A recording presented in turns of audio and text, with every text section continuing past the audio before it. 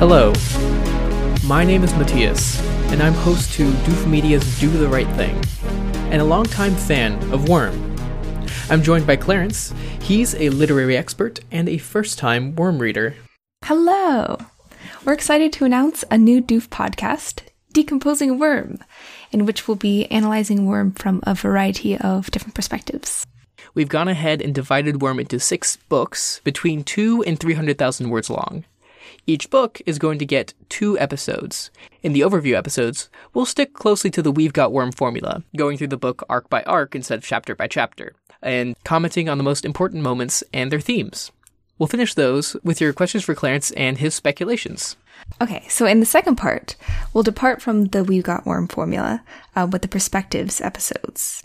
And we're going to be approaching the text from, obviously, different literary perspectives and theoretical bases, so, different kind of lenses. First, with a character study each, looking at prominent secondary characters in the book, kind of like picking through the way that they're depicted and looking more at the way that they've developed and, that sort of thing. And then we'll each talk about a thesis about Worm up to that point, sometimes through a particular literary lens. I'm really, really excited about that part because we'll be able to look at Worm from really different and experimental angles. Something that's not obvious in the text, but something that we can sort of bring out from it. Yeah, I'm kind of excited about it because we can pull different things out of the text and examine them from different perspectives, different angles and everything. For example, we could use a feminist lens to look at.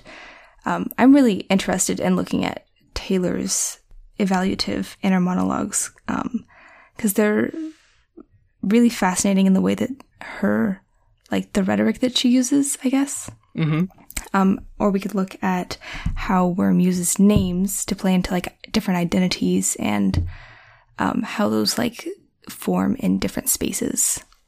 The difference between the two is in overviews we'll be looking directly at the text and what it's saying, and with the perspectives we'll be seeing what we can do with the text or what we can bring to it, or what it might be saying if we look closely at specific parts. The perspectives episodes have a lot more leeway.